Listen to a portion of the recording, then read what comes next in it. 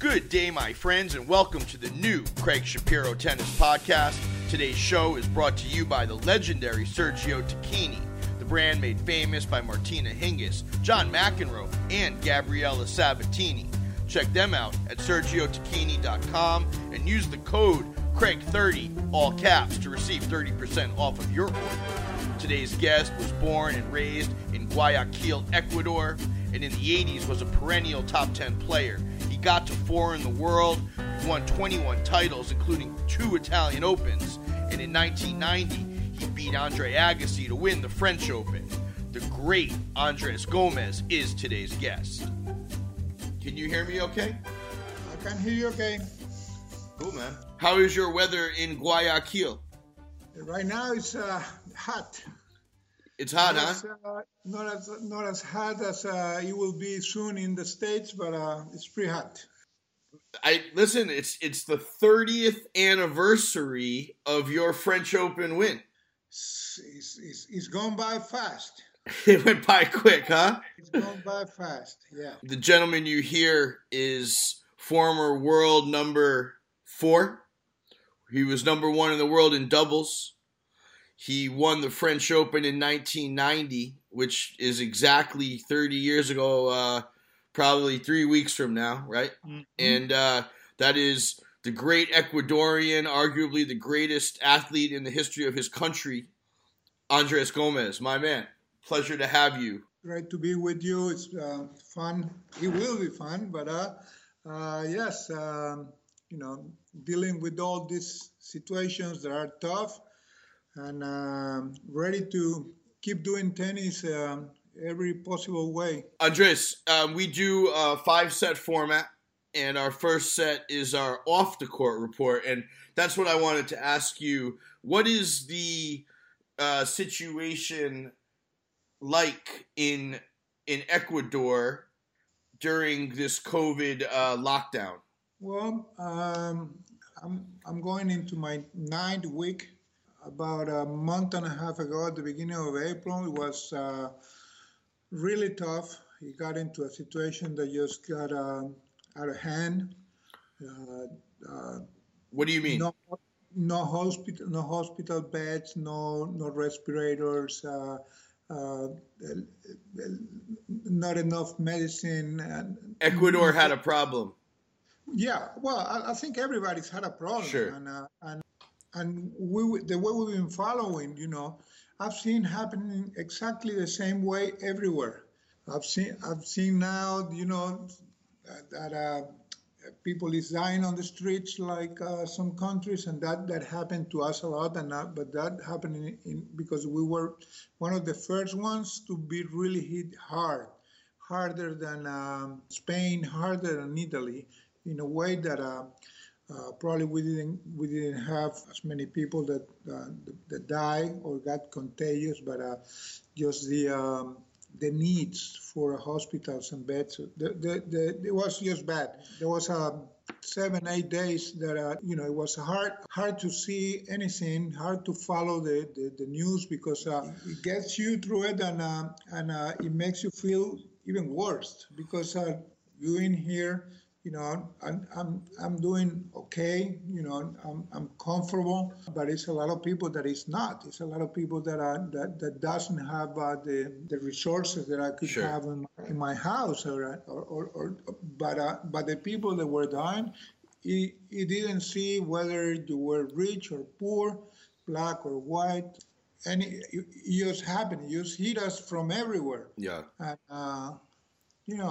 it's all the same everywhere. They say that 1,000 people die, and then somebody comes and says, well, maybe three times more of what is being said, and it's going from one country to another. So it's kind of like you gotta follow a pattern that is hopefully finish it soon, and we get ready to go back. Now, have you been behaving yourself? Have you been locked down? Are you doing exercise? Are you doing all right? Yeah, I have my, I have space now that like more than 2 months. We have a court that we can use. what we need to do is to follow, social distancing, and you get two players in the court and one person, taking care of them, and happens to be that we all living together, so yeah, it's the same. So And now, is your son with you? yeah, Okay, so you're practicing. You working him out, I got Emilio. no. No, I'm just walking around. Emilio was with his cousin, with Roberto Quiroz. Roberto Quiroz. Yes, and his brother Pablo is the one taking care of them. Yeah, just walk around, see what they're doing, and You have a whole little ecosystem down there. Everyone's still practicing. Everyone's no, trying. that's fine. Everyone's trying to be careful. No, we got a pass for them Yeah, but they right. had to comply with SINs. We gotta, Right. Right. we just came a week earlier out of confinement to start doing, and actually next Monday, we open it up a little bit more, and that's the way we gotta slowly coming back to whatever Yeah. we have to go back to. That's similar to what I'm in Los Angeles, and that's similar to what I'm hearing here. New York, the same thing. So let's hope that things continue in a good fashion. In a things go according to plan and the curve flattens. Let's move into the second set. This is the part of our show we call it the On the Court Report. Andres, what have your impressions been of what you've been hearing from the different tournament directors, from Andrea Gaudenzi, some of the talk about a potential merger between the men and the women? What are your observations been of the business of tennis? Well, I'm a tournament director too, so and so I get the chance to hear some of the scenes. But really, we can talk anything right now, and then the next week it might be different. I heard all different scenes of what is going to be done. It feels like a long time ago the French come up and said, I want to be the week of September, and then everybody's like, why so early? And now it's not so early. Now it's starting to look pretty close. Actually, sometime this week or the beginning of next week, they're making another decision whether July 13 is the time where we're gonna go back on court or a new date. So you need to open airports, you need to open frontiers, you need a whole lot of things. We need to keep tennis, talking to what we have right now. Right now, what I'm trying to do is trying to get players playing within the space that you're allowed to do it, and keep the head and the body healthy to be ready for whenever you have to come. Nadal, Djokovic, Federer, those guys are practicing. Don't tell me they're not practicing. They're practicing. They're playing somewhere. They're not going to be just be lying down. And their goals, as big as they might seem, is the same with the goals that the player that is 150. You need to stay active. Where are we going? Merger, ATP, WTA? I don't think so. I think it's difficult enough in the Grand Slams, and that's why they're great, because you have that merger. But if you're going to have week in, week out, it's going to lose part of the attractive that make those tournaments special. Gaudenzi, what kind I said about him, it's he just came on and all of a sudden he anything that he could have been thinking about to change, he's not been able to do it. But you listen. You were a player for a long time, and as you just said, you're tournament director. You're very close to the sport. Can something good come out of this shutdown? It has to come. There's got to be a few changes. They're already talking about it. One of the big issues is the prize money difference between who makes the most and who makes the least. But that's something that it was said during my time too. 35 years ago. The top wins too much. the bottom of the ones that lose in first round. That everybody knows that the top guys are the ones that making the money and bringing in the sponsors. But in order for a tournament to be a tournament, you need all the other guys, and some of those other guys are guys like 19, 20 that in a year or two are going to be challenging you for that position. And apparently, it hasn't been that much of a challenge for the big three. It's 16 years is a pretty long dominance by three guys. No matter how good they are, they're probably the best players ever to play the game at one point. But I think if we couldn't get more guys from the bottom to keep him going, some of those guys don't last and can't make it because it takes too long now to reach the big events. Your son Emilio is, in the trenches, working hard to break the top, 150, 100. So you really have a front, and I would imagine, I don't know if this is true, but I would imagine you have a front row seat for what that struggle is like. Do you think that the money should come down? Do you think that a guy 160 should be able to make a living? Do you think that the scales are tipped all right? What's your opinion? It could be better. That's been the point, because it's not true that a competition is because you have more guys, it's going to be better. But if you have more guys, 100 to 200 paid better, they're going to keep working and they're going to last a little longer. A lot of those guys can make a living. They can be good players, and sometimes, only a guy that has all the resources to go and get in and break in 2 or 3 years or 4 years. But now with all the futures and then challengers, it takes 6 years to make it. I mean, guys playing challengers, barely break even. And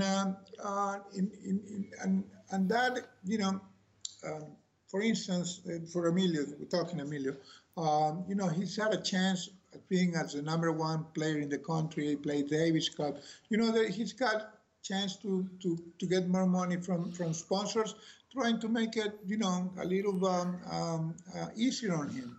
But still, it's hard to compete against guys that are traveling with their own stringer, their own a guy that takes care of him, and the ones that fits you every time you want to eat, and you're struggling to have a coach with you for 30 weeks of the year. So and that the difference is made because of the amount of money that is made, and we all know that the prize money is something, and there is something else with money that comes from other things. So. We were talking to Patrick McEnroe, and he said, man, now if you're a top guy, it's not even enough to have one coach. You got to have two. You got to have a celebrity coach, and you got to have your regular coach. But that's so, what it is, and the Federer can have the luxury of traveling with his 4 kids, and he's probably going to have a nanny for each one of them. Let's move into our third set. This is the portion of our show where we talk about your career. Andres, where does your tennis begin? Guayaquil Tennis Club. My father used to play. He was a very good club player. Guayaquil. And is Guayaquil like a real city, or is it a small city? It's 3 million people here. 3 million? It's a city. Yeah, it's a big. That's a big city, man. That's a real city.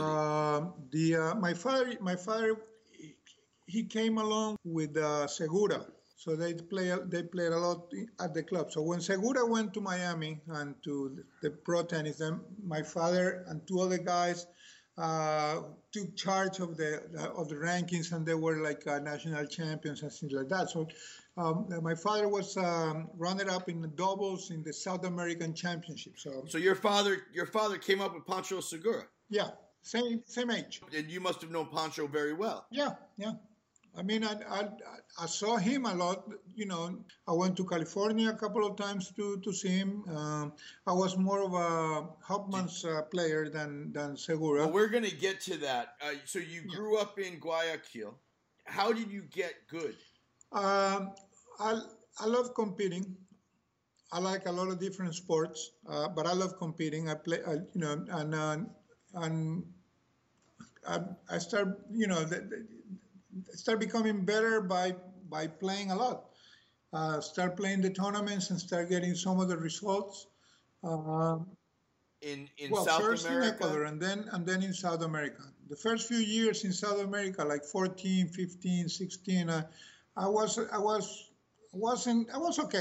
I was okay. But always I had the good win in the tournament.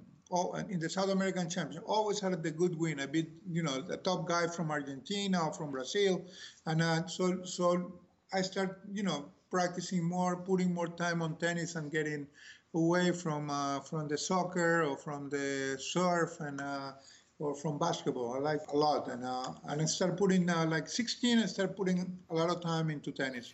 And now I gotta say, you're 6'4". You're a tall, big guy. Yeah. Is that kind of unusual in Ecuador? My father's family was tall guys, but it doesn't get much bigger than that here. Yeah. Yeah, I mean, you're like as big of a guy as I was looking at video and old matches of you. I mean, you're one of the biggest guys that played tennis back in the 80s and 90s. That was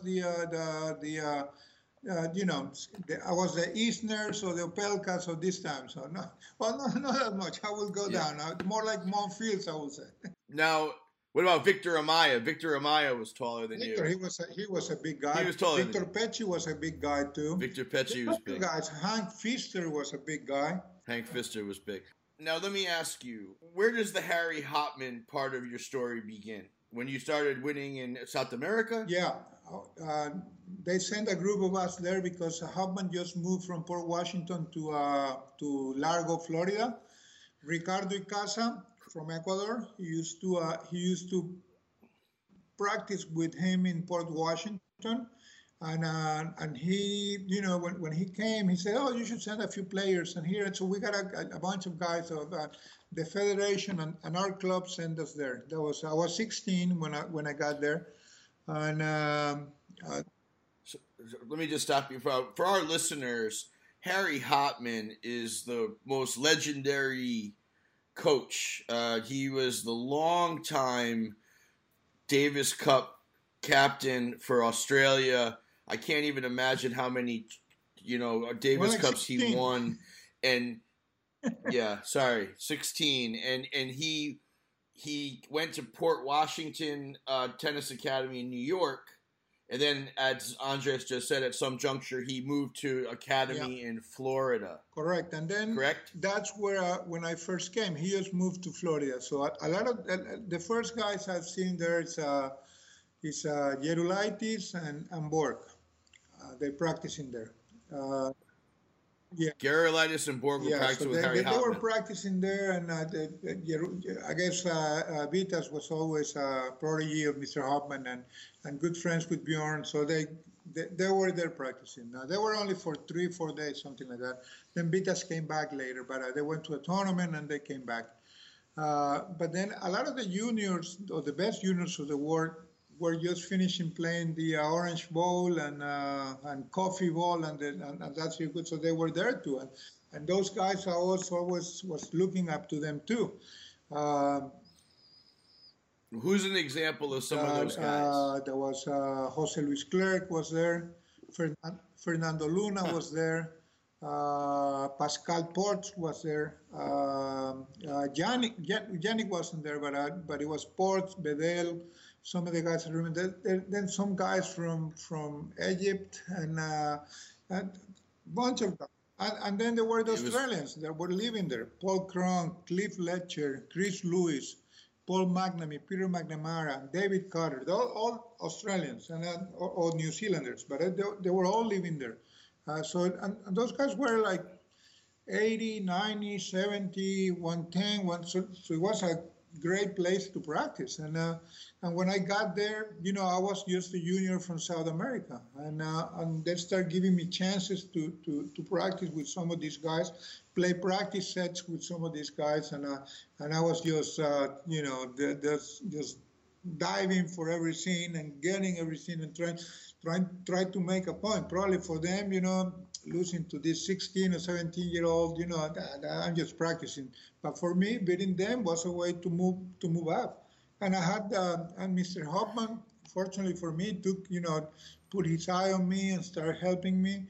And then actually the year after, when I came back, he offered me a scholarship, and I stayed there. Didn't have to pay anything, and that was great. And so I moved to Florida. Now, obviously, practicing with this high quality talent got you better. But what did Harry Hopman? What kind of guy was he? What was it like to be coached by him? What did he teach you? He had an eye for for checking what you needed to work on and to make it better. He wasn't gonna try to change your strokes, because sometimes you just went there for a month, but he was making better. Why? Because he was gonna hit you 10,000 balls every day, and you have to get better. And conditioning for him was something that it was important at the time, but for him, just being on the court 5 hours a day every day was something that just got you better and make you better right away. Remember, I'm talking 76, 77, so just a few years of open tennis, and not many things developing to what it is today, obviously. But then the other thing that it was great about him is he just loved tennis. Whenever I was there, coming from tournaments, and this is till the day he died in '85. If Tuesdays I had to stay and have dinner with him at 5:45 by his table with some of the campers. He had the adults and juniors, and I always had to be there, always. And he could have a lot of guys. Then it was me, and then later it was Ramesh Krishnan, because he was good with his father, Ramanathan, so they were good friends too. So that was Ramesh in one side, and I was in the other with another 10 people. And I just listened to him tell stories about Leiber, Rosewall, Emerson, Newcomb, Stolle, Roach, Rose, and Setchman. And then I never saw this guy play, Liu Hode. I never saw him play, but Hoffman was so big on him that I started reading everything. And he said that Hode was the best of all, that he just had. They said, I'm sorry, they say that Hode was the best there was, and that he hurt himself very badly stepping on a ball in the practice. Is that true? And then he had some back problems too. But Hoffman said that he was much stronger than all the other guys. He said better than everybody. He said he was like Leiber, but bigger and stronger. So, so I never saw Hode play. I played in Spain many times, and I never had a chance to meet him. And but he was. Did Lou Hode live in Spain? He had an academy there at the south by the water, by Marbella or somewhere like that. But I just grew up with him. He became my idol. I saw photographs, I saw everything. And actually, now in this quarantine, I had a chance to see a lot of the old tapes of seeing Lou Hode. I'm just, having a good time watching him play a lot. Something I didn't do before. But Now, Andres, what was the moment where you thought you could become a great player, and how did you turn pro? Well, I turned pro. First of all, my goal was to go to college. I wanted to follow the Lutz, Smith, Ramirez, all those guys that I. Did you want to go to UCLA? Is that it? You wanted to go to USC? I signed a letter to play for George Tolley, in USC, and I had to play the Pan American Championships in July for Ecuador, and I had to remain an amateur then. So I needed to be an amateur to go to USC. I needed to be an amateur to play the Pan Am Games. But Mr. Hoffman got us a sponsorship with Rossignol Rackets, and Raul Viver and I started traveling with Bob Red in Europe. I just played 2 satellites in the States. I finished like 4th in one and 7 in the other. So I had my points. Went to Europe, played in Florence, played in Munich, played a bunch of challengers, and by the time I got to the Pan Am Games, I was 80, 90. In the world, you cracked the top 100 before you even went. You were supposed to go to college. Before I earned any money, they didn't give me my money. So. But that was something that it wasn't so strange back those days, because McEnroe 2 years before did the same. He went to college 1 year, who won the NCAA, and then after winning the NCAA, makes the semis in Wimbledon. So. Now, did you go to college? You never went. I turned pro, and then I had a 15-year career. But hold on a second. So you turned pro, and that was an easy decision because you'd cracked the top 100, and you were getting money from Rossignol. You said, "Listen, you gotta pay me." Well, now the sponsor actually was good those days because they pay for everything. That they pay for my coach, my hotels, my food. So I started getting more sponsors from. Then I signed I signed a deal with the clothing, signed a deal with Rossignol after, and stayed with them for a few years. So I was just watching a video of you playing Jimmy Arias at the U.S. clay courts. You had a wooden Rossignol racket. Yeah. You had a company of clothes I never heard of before, like Slinky or something. Yeah. Sylvie. Yeah. Sylvie clothes. You had a few patches. You were making. What shoe were you wearing? That was '83, so that's 4 years later. So, you were making a few bucks. Yeah, I won the Italian in '82. I won Rome in '82. So I was top 15. I mean, I was it. Now, how important was winning the Italian to your career? Just huge, because would it be fair to say, Andres, that was really the tournament and the win that kind of puts you on the map? Would that be fair to say? That probably put me on the map, but '81 at the Open, I lost to Jimmy Connors 7-6 in the 5th. In the 3rd round, and I was barely 21. He was number 2 in the world, and even if I was 70, something like 40 in the world, something like that,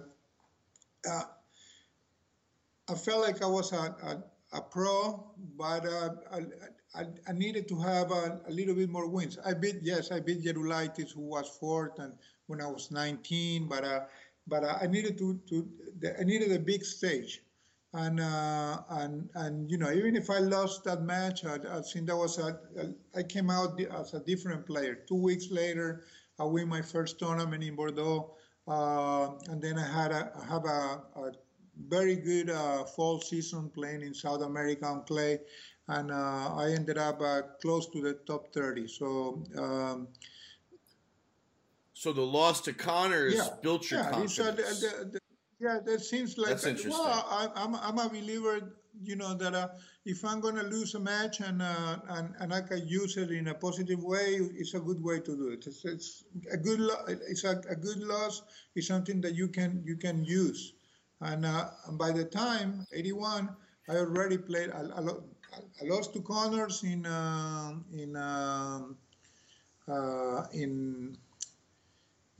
at the U.S. Open. I already played Borg at the French. And I lost to Stan Smith in Wimbledon. So I was starting to get and have the chance to play the big games. And every time I played them, I was getting better. Win some matches, lose some matches, but I felt I was getting better and I was getting closer to them. So then I got a new coach on Colón Núñez from Hopman Colón Steel, Núñez. and we started with Mr. Hopman's guidance. We started to do some things a little differently and try to make the jump. So in '82, I beat Nastasi, Noah, Higueras, Vilander, and Telcher in the finals, and then Vilander wins the French Open. 2 weeks later he wins there. So I was there. But really, at that moment, I mean, you really were one of the premier players in the world. I was, yeah. But that became right after Rome, because that's 4 or 5 good wins, and then you play the finals on Sunday, and then the French started the next day. So it wasn't much of a getting used to that. But the bigger surprise was to get there. I was 15 in the world, and then all of a sudden I'm in the top 5 to win the French. 21, 22. So really, put things in perspective. And that problem that you just described, that you win the Italian, it's hard to get ready for the French. That still exists. Well, that's still a problem for everybody. It's a problem till this guy Nadal came along. So back then, except for Rafido. Rafido doesn't have a problem. Back then, there was a say that no player that wins the Italian wins the French. And it happened to Borg, it happened to Panatta, it happened to Vilas, to Noah, to Vilander, to all the guys who won the French later. It happened. Yeah. Now, every player that I have ever spoken to, generally speaking, had one guy that was a really tough player to get past. Who was that for you? Who gave you the most trouble? Lendl. It looks like it hurts you to say that out loud. Does it still hurt? No, but it hurts because Ivan is my good friend. We're the same age. We grew up together. We played doubles together. Many people didn't like Ivan. I didn't mind, being with him. I saw he was a funny guy, and he was a guy that innovator. He did a lot of the things that are done today. He was one of the first ones to do them. So it was a good guy to also to be around. I don't know if he hurt. I don't think he hurt because I just felt his game was a bad match. What specifically made you so?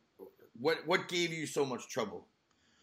Well, all my best shots were matched by him. I'm not gonna say with no problem, but he could handle me in a way that it was hard for me. I beat him, but when you lose to one guy, 4 times at the French, 2 times at the U.S. Open, and then 3 times in the Masters, that makes almost 10 wins out of 17 for him on big matches. Which, either I could have beat him once or twice in those tournaments, or at least being in the other half in those tournaments. And sure, because out of those 4 times, 3 times he beat me in quarters, and he won the tournament twice. and the other time he beat me in the second round, and that was a time that he lost it in 5 to Borg in '81. So he made in the first times we played, he won twice and he made 2 finals. You know, another 4 bad losses that I needed to use them good, and actually they were those losses were big for me back when I got to 1990 and happened what it happened. So listen, man, 30 years ago, almost to the day, who were you leading into the French Open?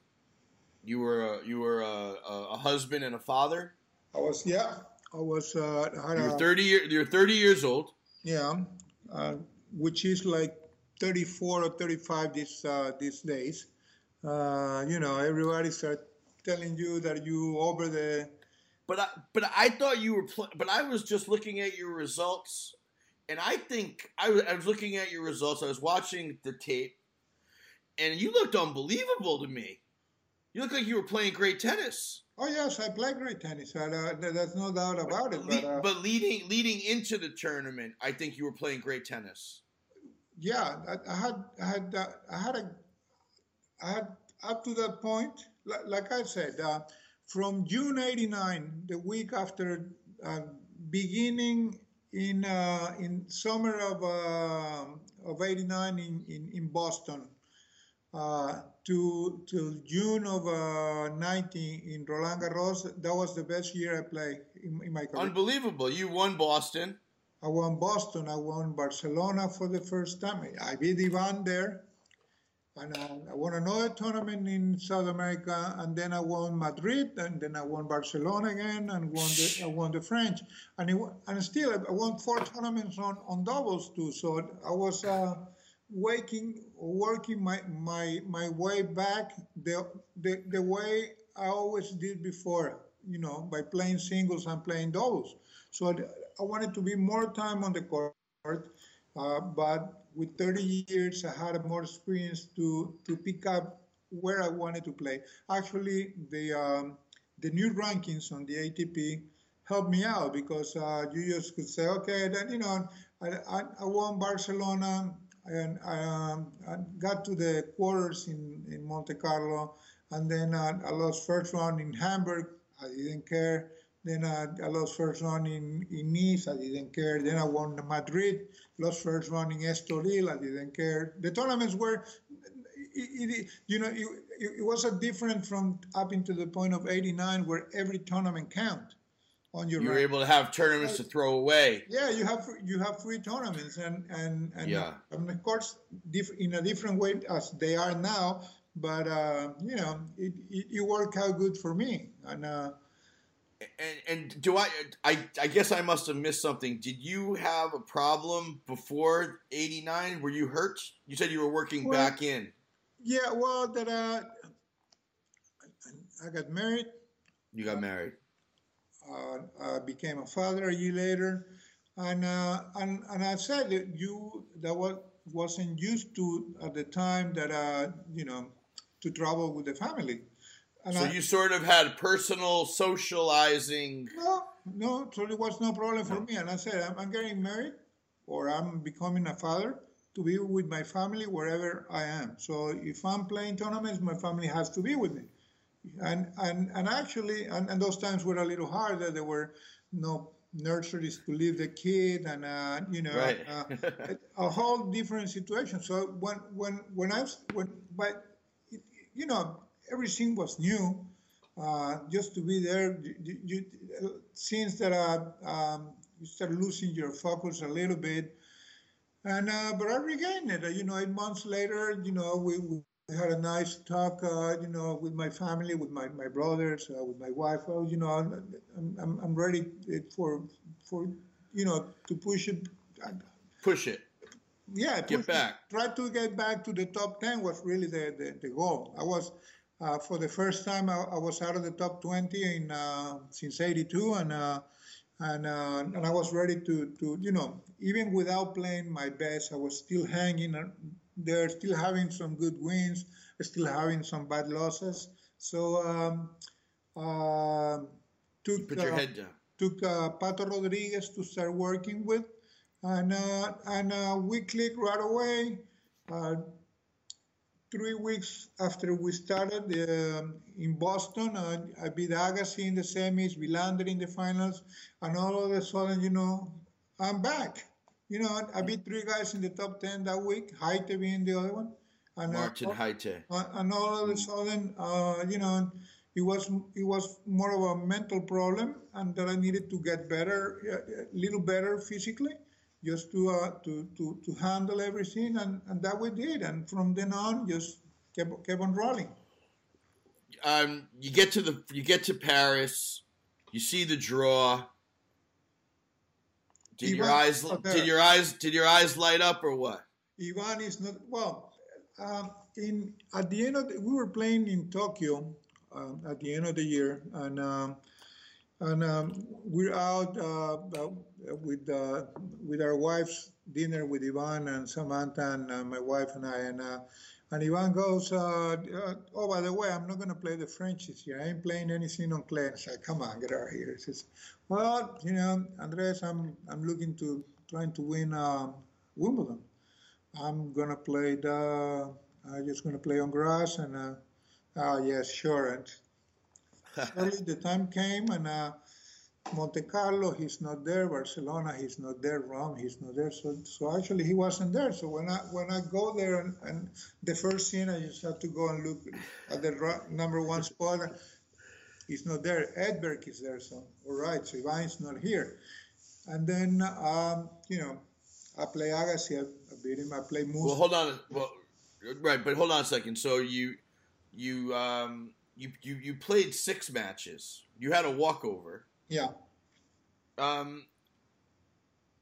when the tournament began, I mean, were you playing well right from the beginning? It looked like you were steamrolling your opponents.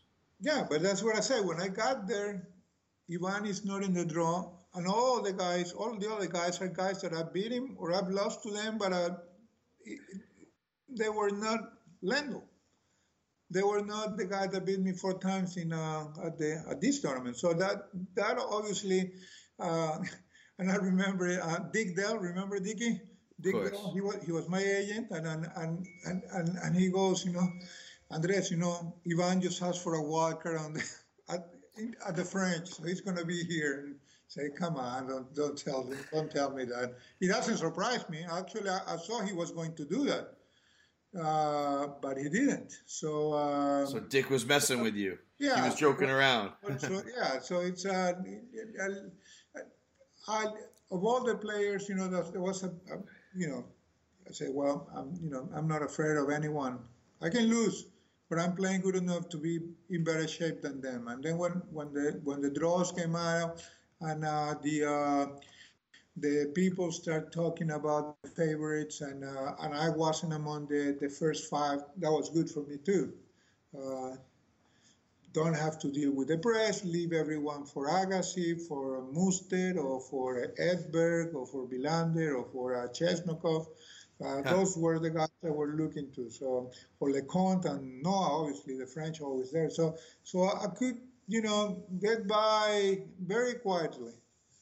Very quietly. And, did anybody give you any trouble? To the point that I felt that I had a chance to lose, no. Actually, I was playing Volkov in the 3rd round. Alexander Volkov. Alexander, yeah, he just passed away last year.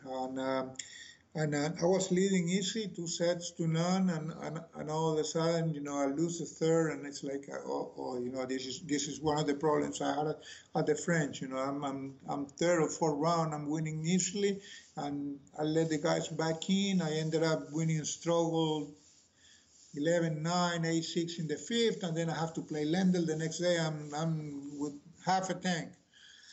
So I ended up winning in 4th, but that probably was the toughest match I had it. And Muster, it was no problem. One handling. Muster, people really thought was probably going to win the tournament. Would it be fair to say that you peaked for that match, and were you fresh? Well, I lost to him in the in the semis in Rome, and I had I had 4 match points, and Huh. and when I'm coming back to the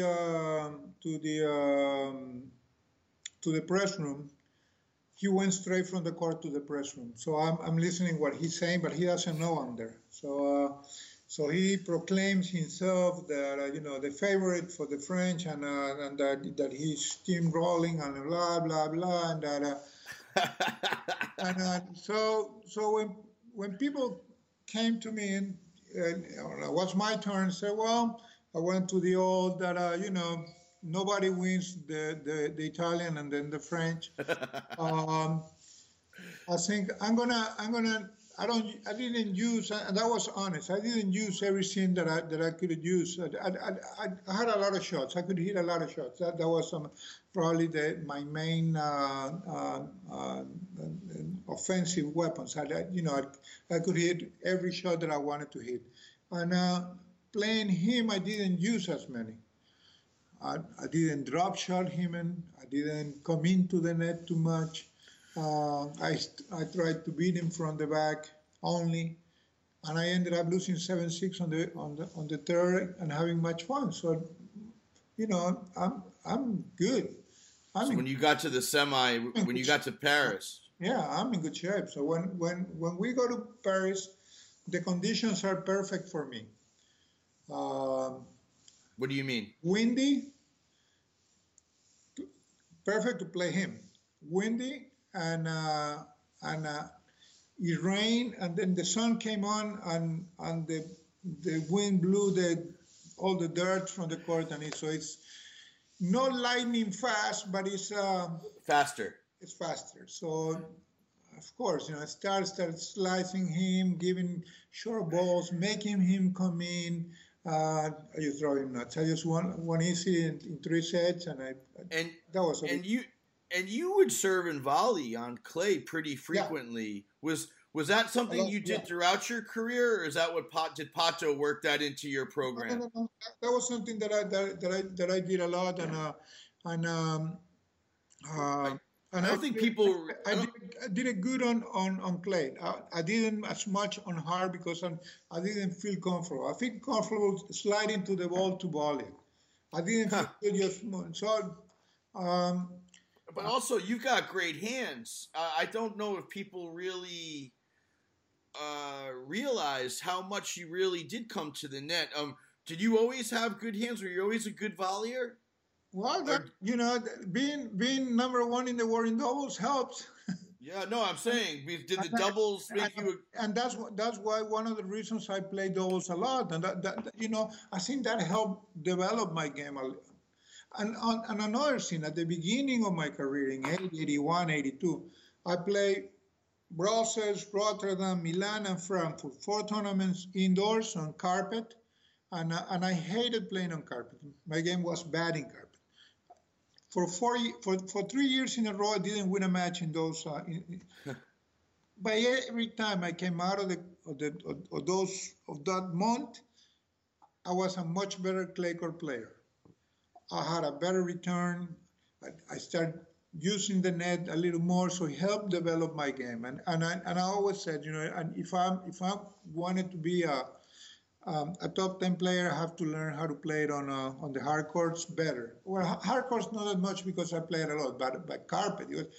The problem is that the people today don't realize how different the courts were back then. It was they don't realize very different. So feel like they play the same. That the ball on the carpets bounce high as they do now. It's different games. It was different games. Now listen, man, I gotta tell you, I don't think people realize how well you played when you beat Andre. Andre competed hard that day. That was not an easy match. No, but I knew that. But hold on, it was split sets, 4-all. Andre was up 15. Andre was serving 40-15, and you broke. I mean, that match was razor tight. Yeah, The score that doesn't suggest because you don't have a 7-5 or a 7-6 on it. I don't know about the second set because I never saw it in my life, so I don't know. Let's just start though. You went into the match. Everyone thought Andre was going to win his first major. What was your mindset going into the match? Well, this is the time. I mean, I beat him the guy. We played 3 times. I beat him twice. You know, this is it. This guy, I felt he can hurt me. That was my feeling. He can hurt me.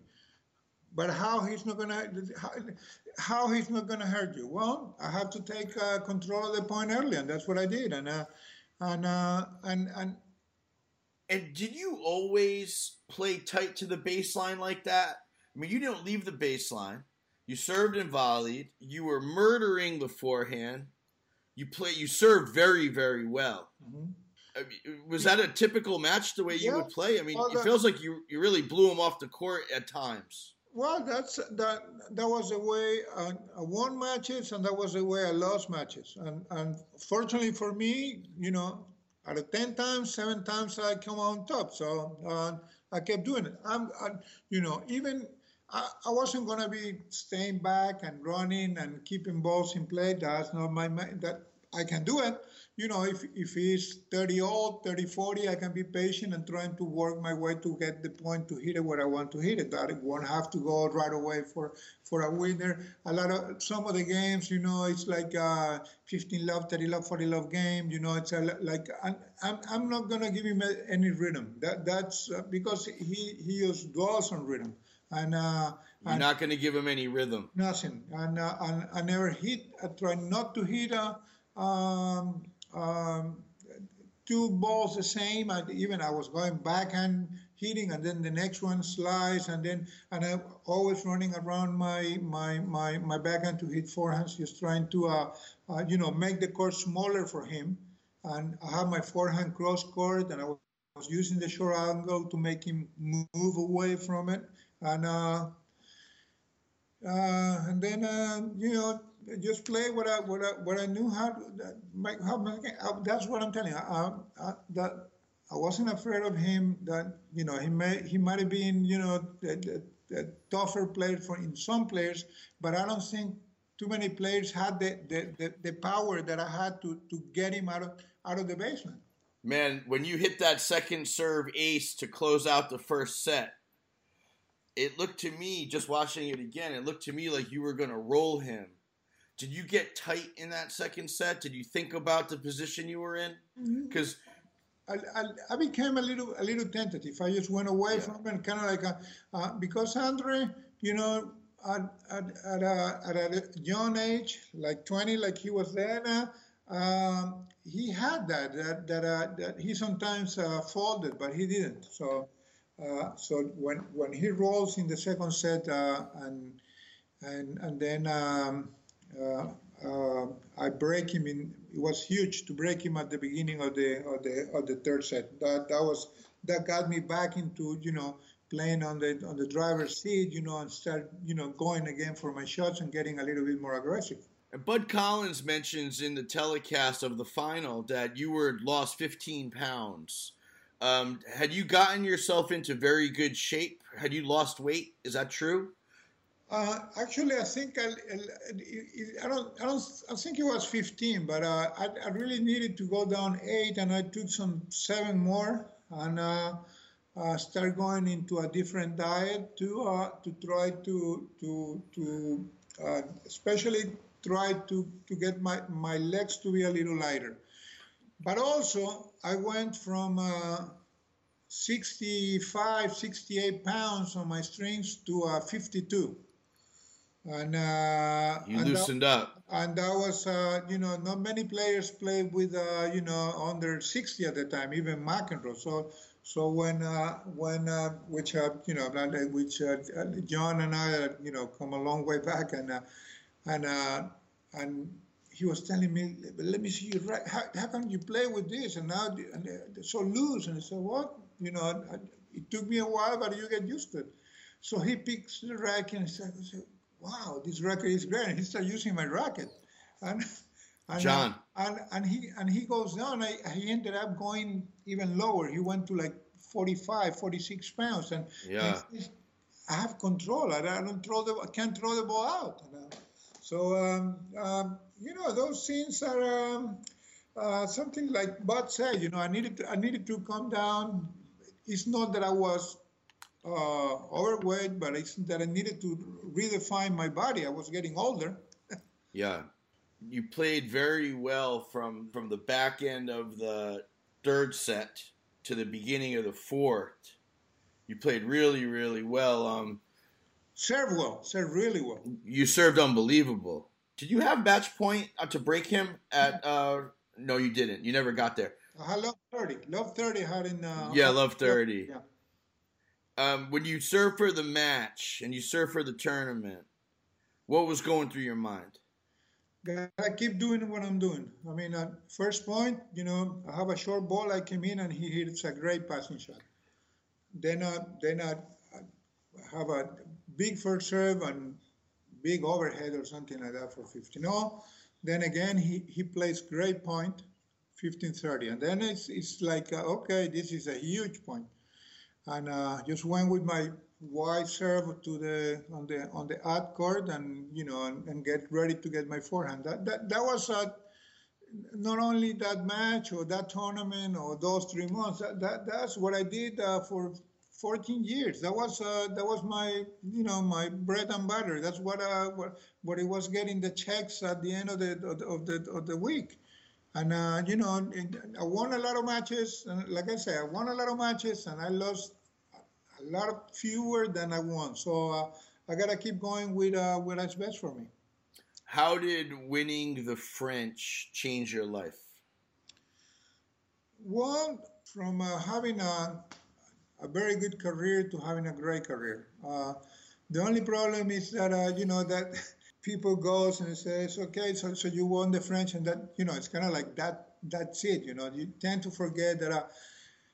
I won Rome twice. I won Barcelona twice. I won the Tournament of Champions, which was a big tournament then. Big tournament. I won the U.S. Pro in Boston 3 times and the U.S. Clay Courts in Indianapolis twice. And man, you won 22 tournaments, man. It's incredible. So yeah, but everybody goes, oh, okay, you won the French. So it's like it's kind of unfair to the other tournament. And people bypass it. Something that I'm very proud of, and that's being number 1 in the world in doubles. I mean, that's something that to qualify for Tour N or finals, like they call it today, for the Masters, and play singles and doubles. I'm proud of that. It's something that is not easy.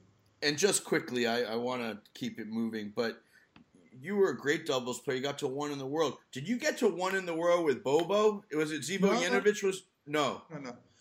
I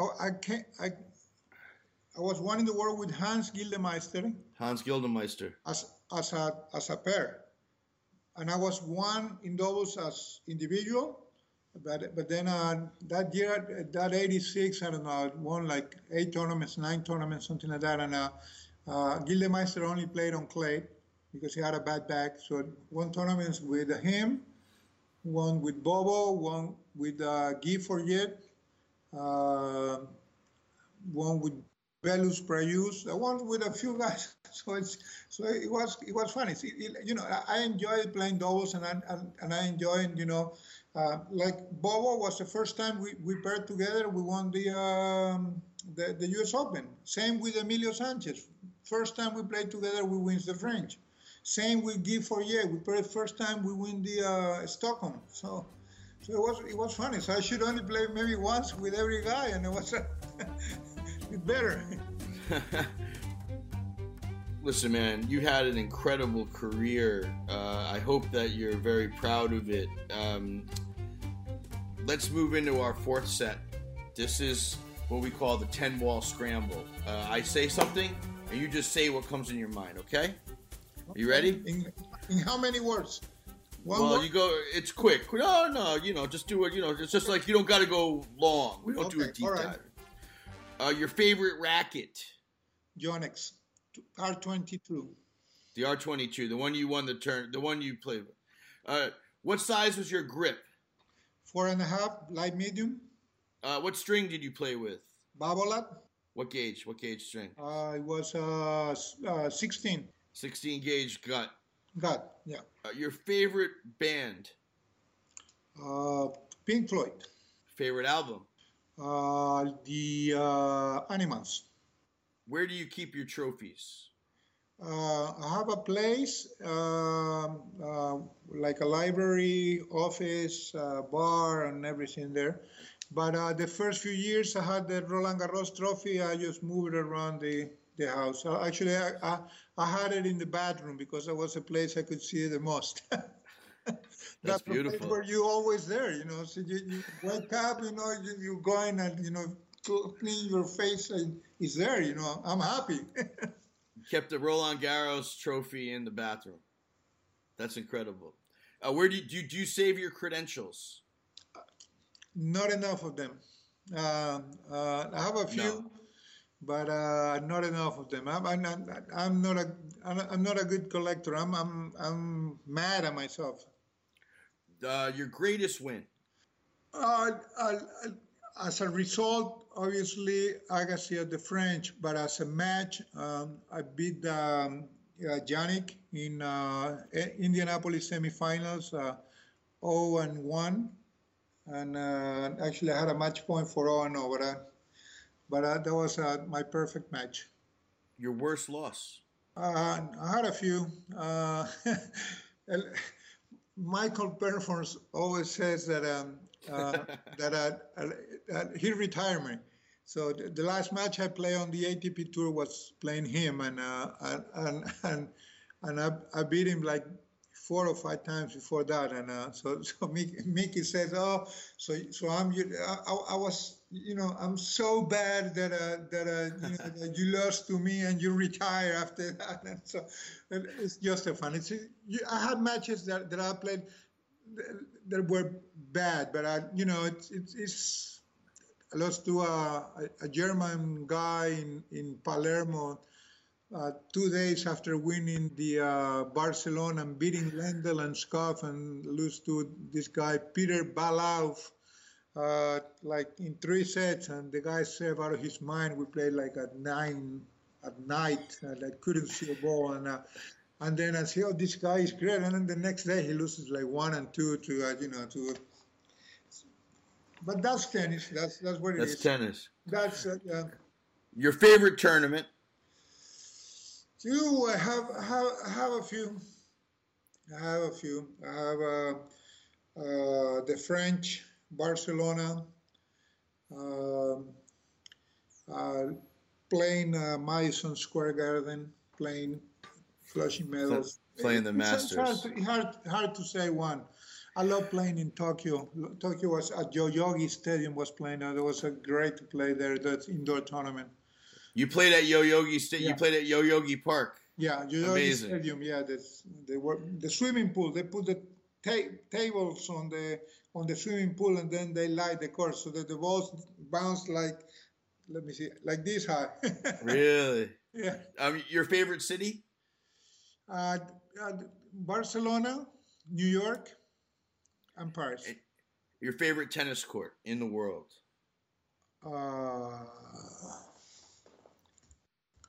I'll say the Pancho Segura at my club, Guayaquil Tennis Club, where we played Davis Cup. That's to come out on Friday at 10 in the morning. I never played second match there. I always played the first match. I always played at 10 in the morning, and just to come out and have that court almost full, it was something that beautiful. Hey man, when this is over, I want to come see that court at the Guayaquil Tennis Club.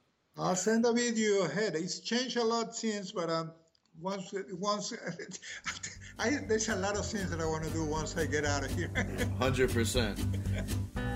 Let's move into our 5th and final set. This is the king of the court. If you could be just the king of tennis and make a change with no significant aggravation, what would it be? Is there anything you'd like to change in tennis? or if you could. Oof. Yeah, there's a few scenes that I would like to see the Challenger Tour being bigger, with more prize money. And I would like to see also players with more decisions or more to say on the decisions that are made. And that in a way hasn't changed that much since The beginning. the beginning. Yeah, we always ended up losing 4-3 or 5-4 in the votes. Insurance for the past players is something that has to be done, and I'm not talking 90, because in 90 that was the first year of the ATP Tour, and I don't know how much better it is, but I'll say from 90 to back to 73 from the first ATP. Some guys are struggling a lot, and it's not right to call it a pension plan. So it's almost embarrassing. I think, in a way, I like to see more guys making more money. I think more like golf. Tennis is plenty international. It needs to be having a little bit more exposure, more than only the top guys. It needs to be covered differently.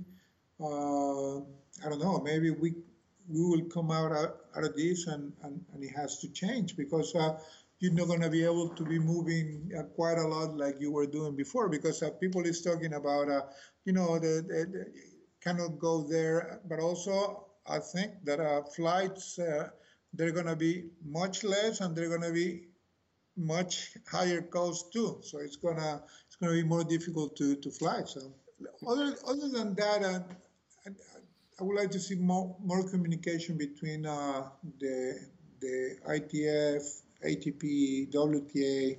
Well, maybe during this pause, there's some opportunities for some improvement. It seems like a lot of the people I speak with, a lot of these seem to share the same kind of hopes. Yeah, it's kind of like money was there, and it's like that was thrown out. And tournaments are great. I mean, they're getting a long way from and that's the way it's supposed to be. Better coverage, TV. You can be home and watch all the Australian Open if you want, every match. You can. Well, the TV is unbelievable, man. You can see every match there is in the world almost. Yeah, I mean, TV is becoming. Tennis is incredible right now. I want to check new guys. I wanted to check Jack Sinner, and I just, got into a challenger in Italy. Put the live streaming. Boom. My tournament has got 2 cameras for live streaming. This tournament had like 6 cameras and had commentators on it. And it's like almost like seeing the real scene. So incredible. Yeah. Perfect. And also what I like to see also is that a way that you can insert some of the best juniors into the bigger tournaments, to give them the opportunity to shine earlier, and not having to go sometimes to the struggles of being great as a junior, and then it's like nobody as a pro.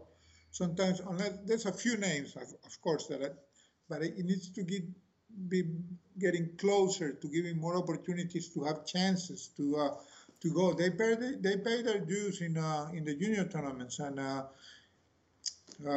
but I think it will help a lot to get some of the better names and some of the better talent to trying to break through a little earlier. Hey man, Andres. First of all, I can't thank you enough. Thank you for taking the time. I hope you take the Roland Garros trophy and put it back in your bathroom for the rest of the clay court season. That's an idea. Actually, the good thing is that I could take that one. I could take Barcelona, and I could take Rome. Yeah. Just put him all there. Set it up, baby. I'll send you a picture when I bring it up here, okay? Send me the picture. Andres, thank you so much, and you are released. Have a great rest of your week. Greg, stay well, stay healthy, and safe, and gotta keep in the house. Huge thank you to Andres Gomez, and thank you to Vicente Munoz for arranging our interview. We want to thank Sergio Tacchini. See what they're doing at sergiotacchini.com and use my code Craig30 in all caps at checkout. Also, I want to thank my friends at Il Esteva Sunglasses for my new shades. They're all handcrafted in Italy. The sunglasses are sweet. I wear the Leonards. You could go to illesteva.com. They're offering 25% off of the whole shebang. Tell them I sent you. Max Loeb edited the show. Our music is by Brian Senti. We'll be back next time with more of the most interesting voices in the sport. Until then, I'm Craig Shapiro, and you are released.